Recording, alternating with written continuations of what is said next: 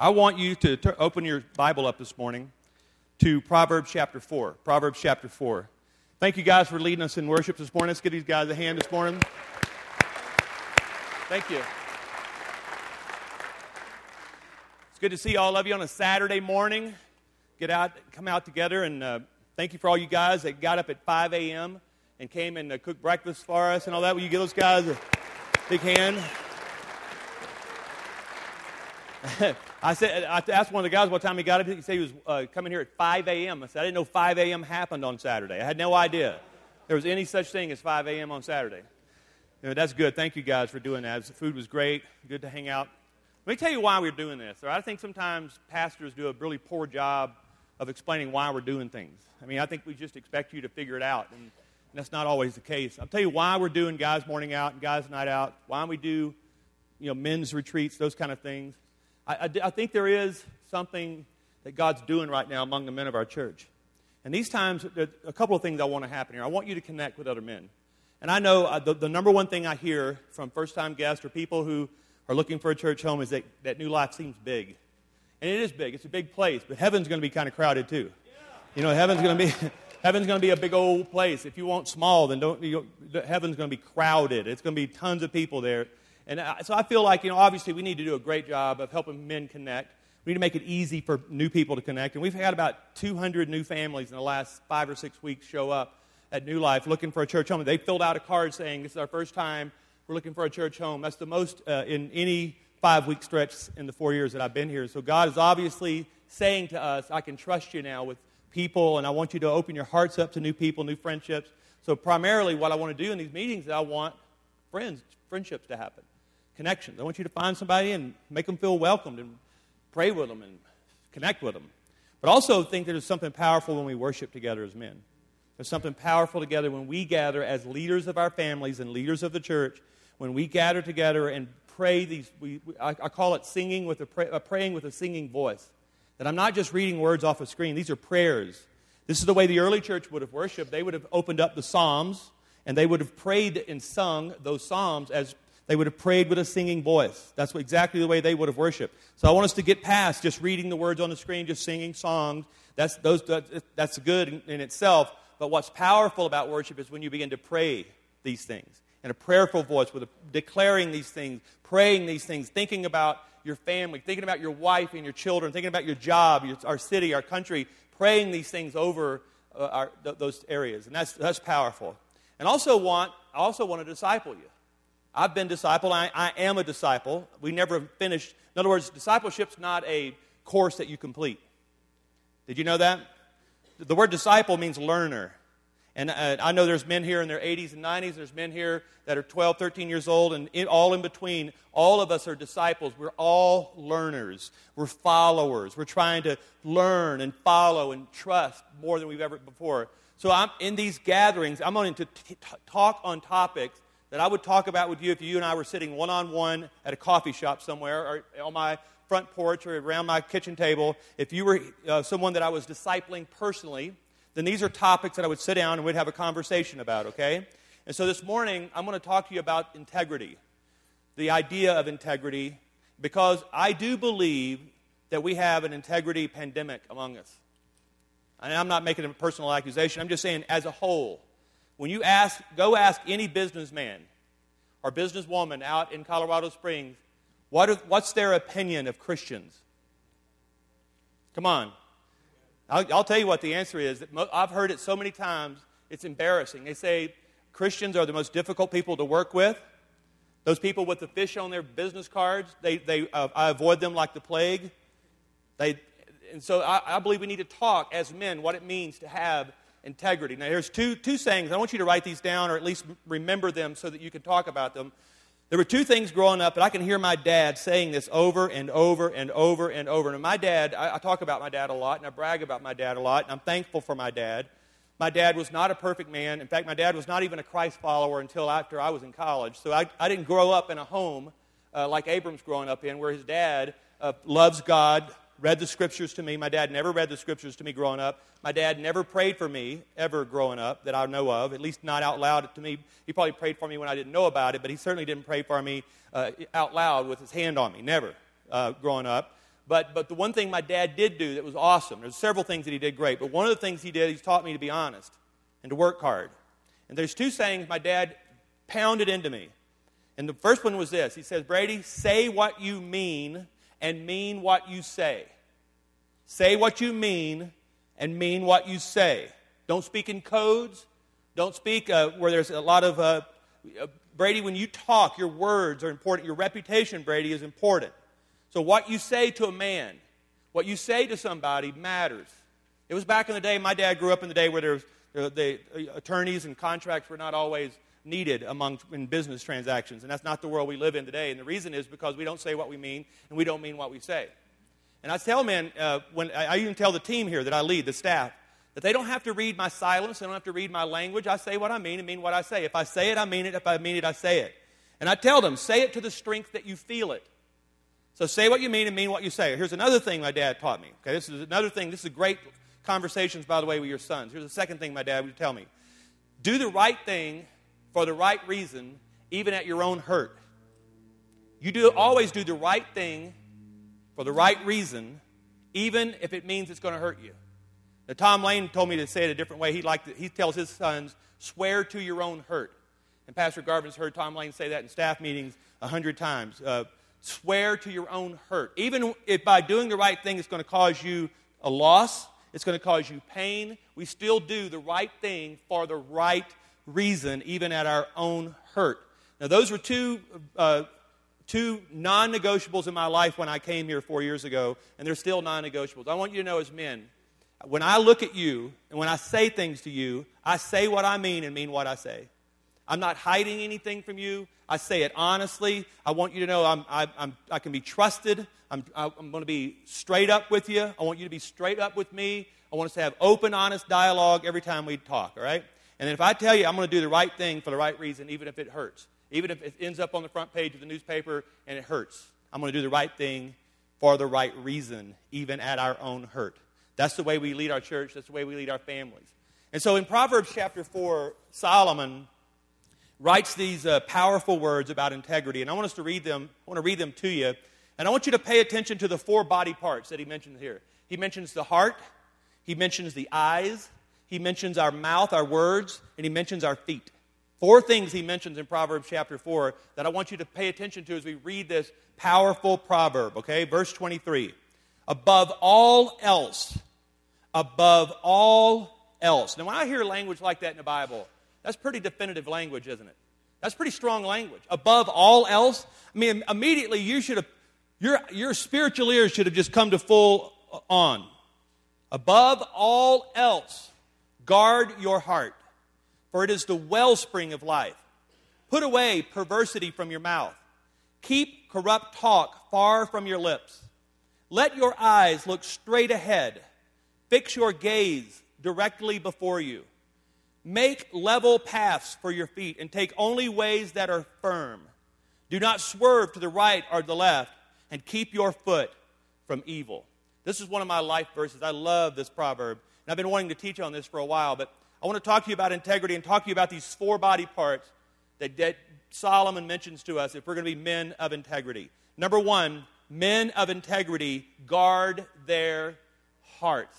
Men of integrity, above all else, guard your heart, for it is the wellspring of life. Men of integrity are men who take a close examination on a regular basis of what's going on in their heart. Now, here's the way I describe the visual learner in me says this. I want to hold up a mirror not to you, but to me first.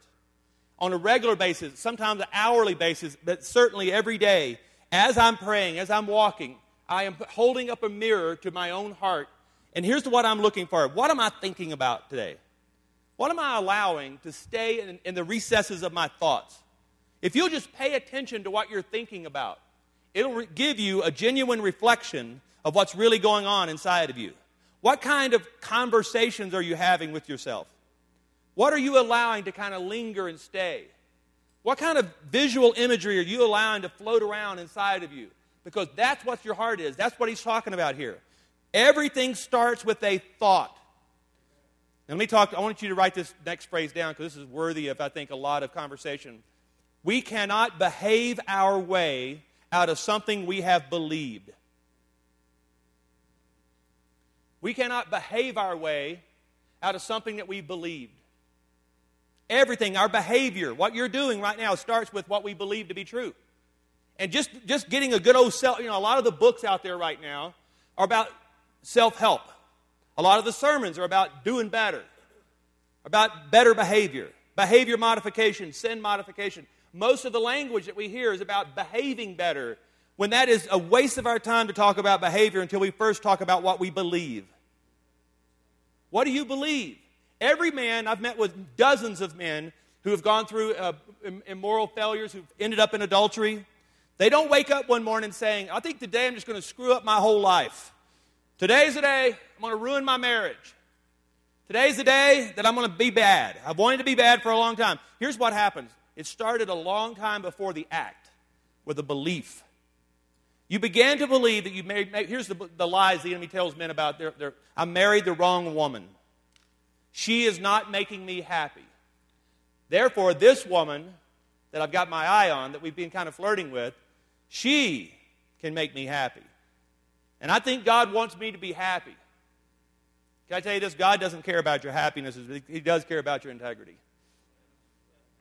And it's a lack of integrity for a man to have a moral failure. And if you're sitting here today and you've had a moral failure and you've done that in the past, listen, I got better news for you than this. I've got good news for you. There's grace and forgiveness for every man who's made this mistake.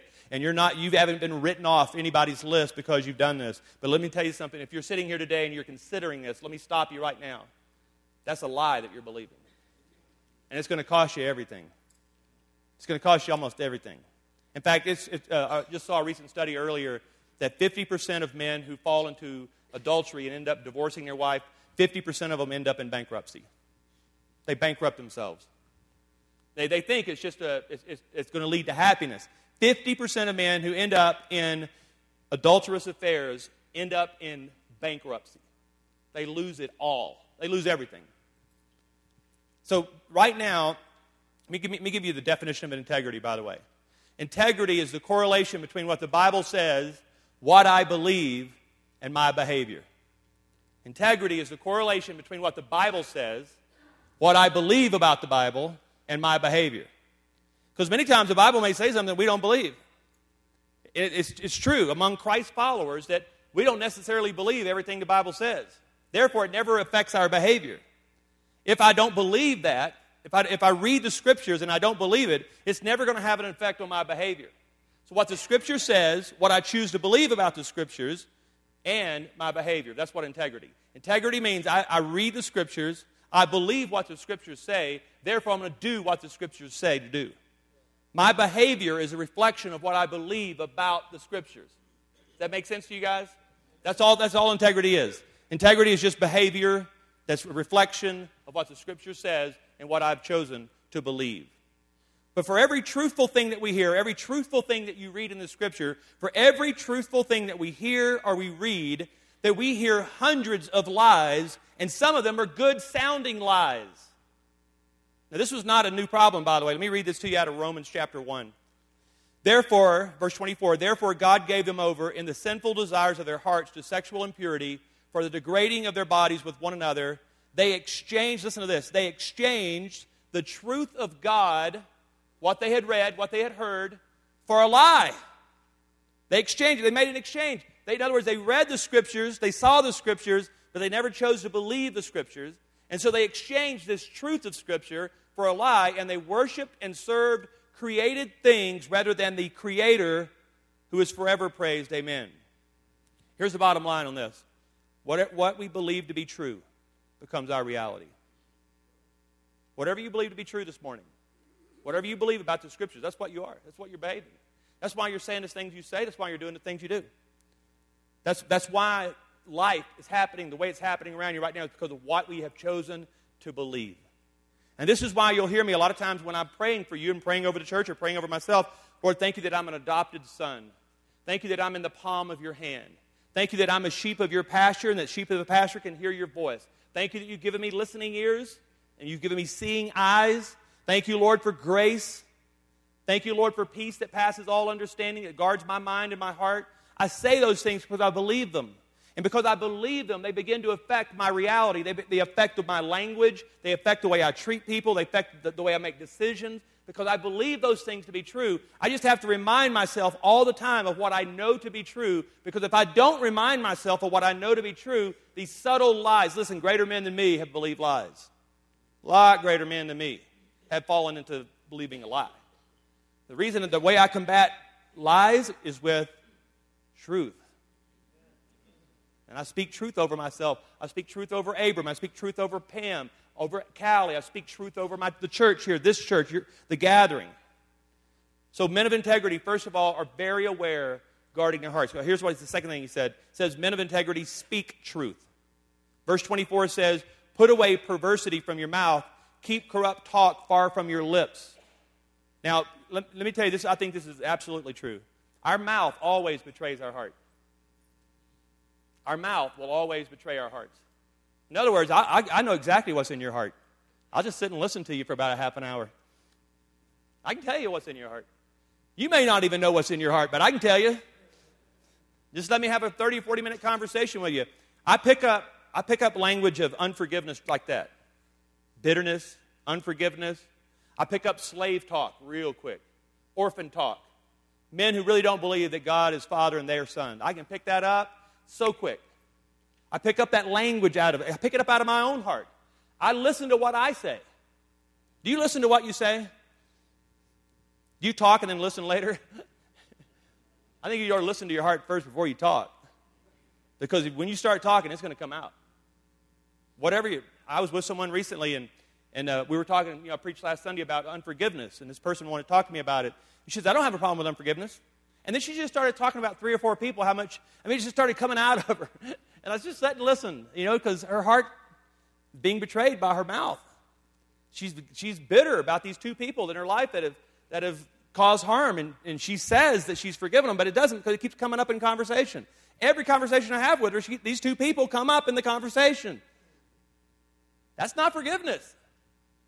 Your mouth is always a reflection. The mirror that I talked about earlier, the mirror that I'm talking about is your mouth. Listen to your friends. Listen, this is why Pastor Garvin is such a valuable friend to me. He'll listen to me, and I listen to him. And if we keep hearing things come out of each other's mouth, he doesn't jump on me every time I make a verbal, that's not a good friend. That's a knucklehead. I don't want to be around somebody like that. But Garvin's not. But if there is a pattern of language that comes out of my mouth, Garvin will point it out to me and say, Brady, you keep talking about that. He may give me grace once or twice, but if it's a pattern of language, is the reflection of what's going on inside of us. And so Solomon says, listen, you're going to be a man of integrity. He says, above all else, guard your heart, because if you don't guard your heart, you're going to have this perverse language. Perversity and corruption are going to come out of your mouth, and it's going to be exposed. You cannot keep that in secret. In fact, Jesus says, what is hidden in secret will be shouted from the rooftops. What's kept hidden in our hearts, at some point is going to be shouted from the rooftops. You cannot be a poser for long. God will expose us because He loves us. He'll expose you because He loves you. There's 2 languages right now being spoken in the world, and there's only 2 languages. The language of lies and the language of truth. Now, we're all born with speaking the language of lies. All of us in here have to become bilingual. Because we're born with this lie. We don't understand truth. And then truth through Christ came to us. And suddenly we realized, I got to learn a new language. And listen, it is a discipline. It is a discipline, just like if I were going to learn Spanish or if I were going to learn French, it's a discipline to learn this new language and speak this new language. And I want to challenge you as men, what comes out of your mouth matters more than you can. All of you, I guarantee you, if I said, how many of you in this room can remember something harmful that has been said to you by a man who's in authority? Some of it 30, 40 years ago. When I was 23 years old, 21 years ago, a man who I loved and respected in the hallway of our church called me an idiot because I made a mistake. I did. But instead of disciplining me, instead of encouraging me and correcting me, he shamed me in front of another man that I loved. He did it in front of somebody. Now that took me about 10 years to get over. One word from this guy. That's how powerful our words are. And as men especially, listen guys, my little guy, he hangs on every word I say. I know that. And I have to be careful about my language around Abram and Callie. Even when I'm tired, especially when I'm tired, I'm physically or spiritually spent, that's when you have to be on guard about what's coming out of your mouth. Men of integrity are able to capture those thoughts, correct those thoughts before they ever become words. And we have that ability.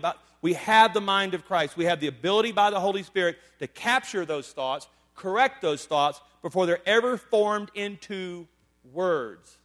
It just takes an awareness, a listening ear, and a listening voice. Here's the third thing he says. He says, men of integrity are focused on the right thing. Look at verse 25. Let your eyes look straight ahead. Fix, notice the language here, fix your gaze directly before you. Let me tell you what I believe about this. I believe we worship what we look at. What gets most of your attention, what your eyes are resting upon, is typically what you're worshiping. Worship is the motivator. Our eyes motivate our worship. What we tend to fix our eyes on.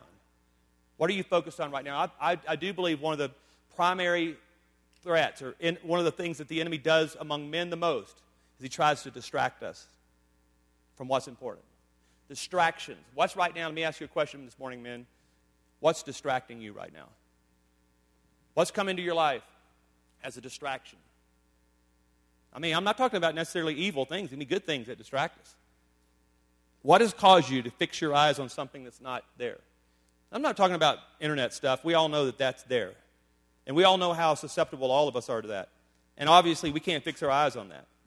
What you turn your eyes away from, what is distracting you right now? What has come into your life and causing you to be distracted? Good things, bad things, things that seem innocent enough at first glance, but you look up and you've been distracted. He says, let your eyes look straight ahead. Fix your gaze directly before you. We've talked about this as a church leaders a lot of times. There's a lot of distractions for me. A lot of things that are swirling around me to distract me. And oftentimes Garvin and Brad and others who say, Brady, you're being distracted. You're being distracted. Don't be distracted. We need to have men in our lives say, hey, don't be distracted. Don't be distracted. Don't look to the left or the right. God's got you on this path. God's got you on this place. And don't be distracted. Don't be distracted. Keep your eyes fixed. The word here is fixed. Locked in.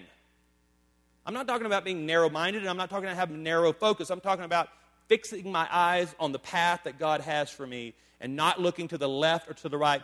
Distractions waste time, and time is valuable. Don't be distracted. And here's the fourth thing he says in verse 26. Make level paths for your feet, and take only ways that are firm. Do not swerve to the right or the left. Keep your foot from evil. Here's the number 4. Men of integrity walk with purpose. Let me ask you a question. Do you have a plan? Do you have a plan for your life right now? Do you have a plan for your money? Do you have a plan for your marriage? In just a moment, we're going to have a breakout session, and Pastor Garvin is going to teach on finishing strong. And I think it's important, especially if you're in your 50s, if you're in your late 40s, 50s. This is a time in our life where men realize that the plan they had either is working really well or not working very well. And this is when men tend to panic. 45 to 55, it is proven that men make more foolish decisions that alter the outcome of their life between 45 and 55 than any other decade. Do you know why? Because we panic. We look up and we're halfway through our life, and that's fair to say. When you're 45 to 55, you're probably at halftime. And men tend to realize, they look up at that point and realize, I don't have a plan. I don't know how I'm going to retire. My marriage is a mess. I'm eating the harvest of seeds that I've planted, and it's not a good harvest. And I don't know how to finish strong. I don't know how to get to the place that God's got for me. So if you're between the ages of 45 and 55, I want you to be super aware right now. And I'm approaching that. Next January, I'll be 45 years old. And I'm very aware right now of the plan. A plan. Do I have a plan? Do I have a plan to love Pam for 45 more years? Or however how many days I have? Do I have a plan to make sure that I am still in love with her in my 60s and 70s? Do I have a plan to make sure, this is big, I'll be honest with you, do I have a plan to make sure that I'm not always going to be the pastor here, by the way? I'm not, that's the reality. In 30 years, I'm probably not going to be the pastor here. I might still be here. I'm going to be the old guy in the corner telling bad jokes, but I'm probably not going to be the pastor. So do I have a plan? Do I have a plan of succession? Do I have a plan to raise up some young man? Do I have a plan for my money? Am I just spending foolishly? Am I investing wisely? This is what he's saying. Men of integrity have a plan, and they have the discipline to stick to it. And this is so difficult for men. Long term, we are such a microwave culture. We want things instant. And God is into marinating. God is into marinating with us. God is into, and He'll give you the plan. Here's the good news. God will give you the plan. All of this is laid out for us. But Solomon says, listen, men of integrity are walking with a plan. They're walking with a purpose. They're not just waking up every morning taking life as it comes. I have a plan and a purpose for the day. I do. I have a plan for today. I plan this afternoon to fall into a deep coma nap on my couch. Now, if I don't plan for that, I'll show up in the morning tired for Sunday morning. But I'm going to plan to be pretty lazy today.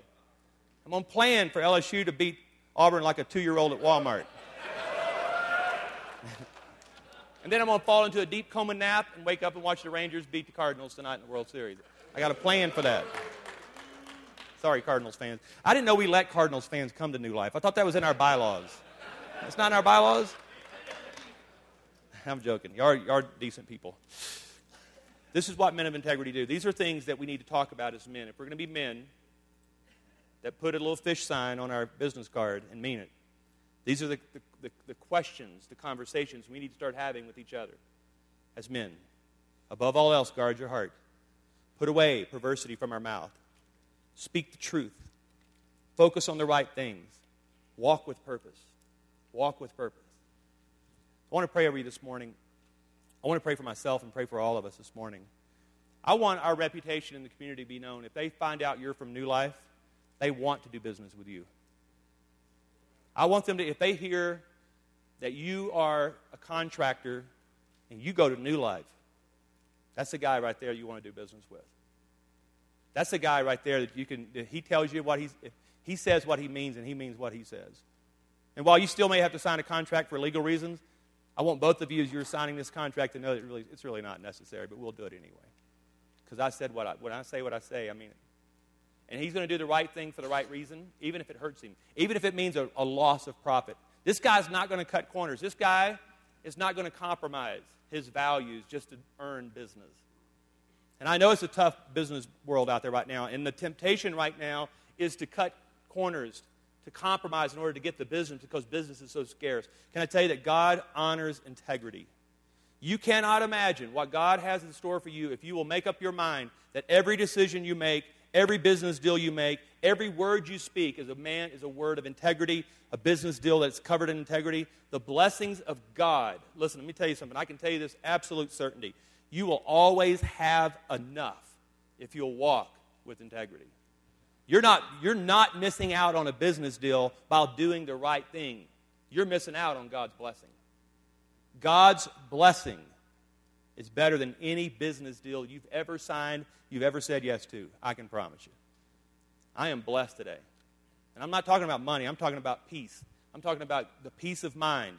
I'm talking about knowing that I can lay down tonight and go to sleep knowing I said the right thing, I did the right thing. That kind of sleep, by the way, beautiful. You guys know what I mean.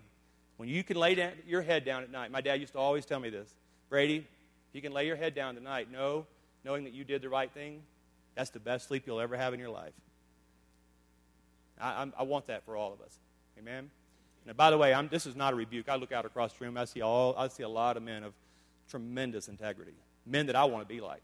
I look at a lot of you, and I want to be like you. I'm nowhere near where you are right now in this area, and I want to be like you. And I want to tell you thank you for being such a great influence on me.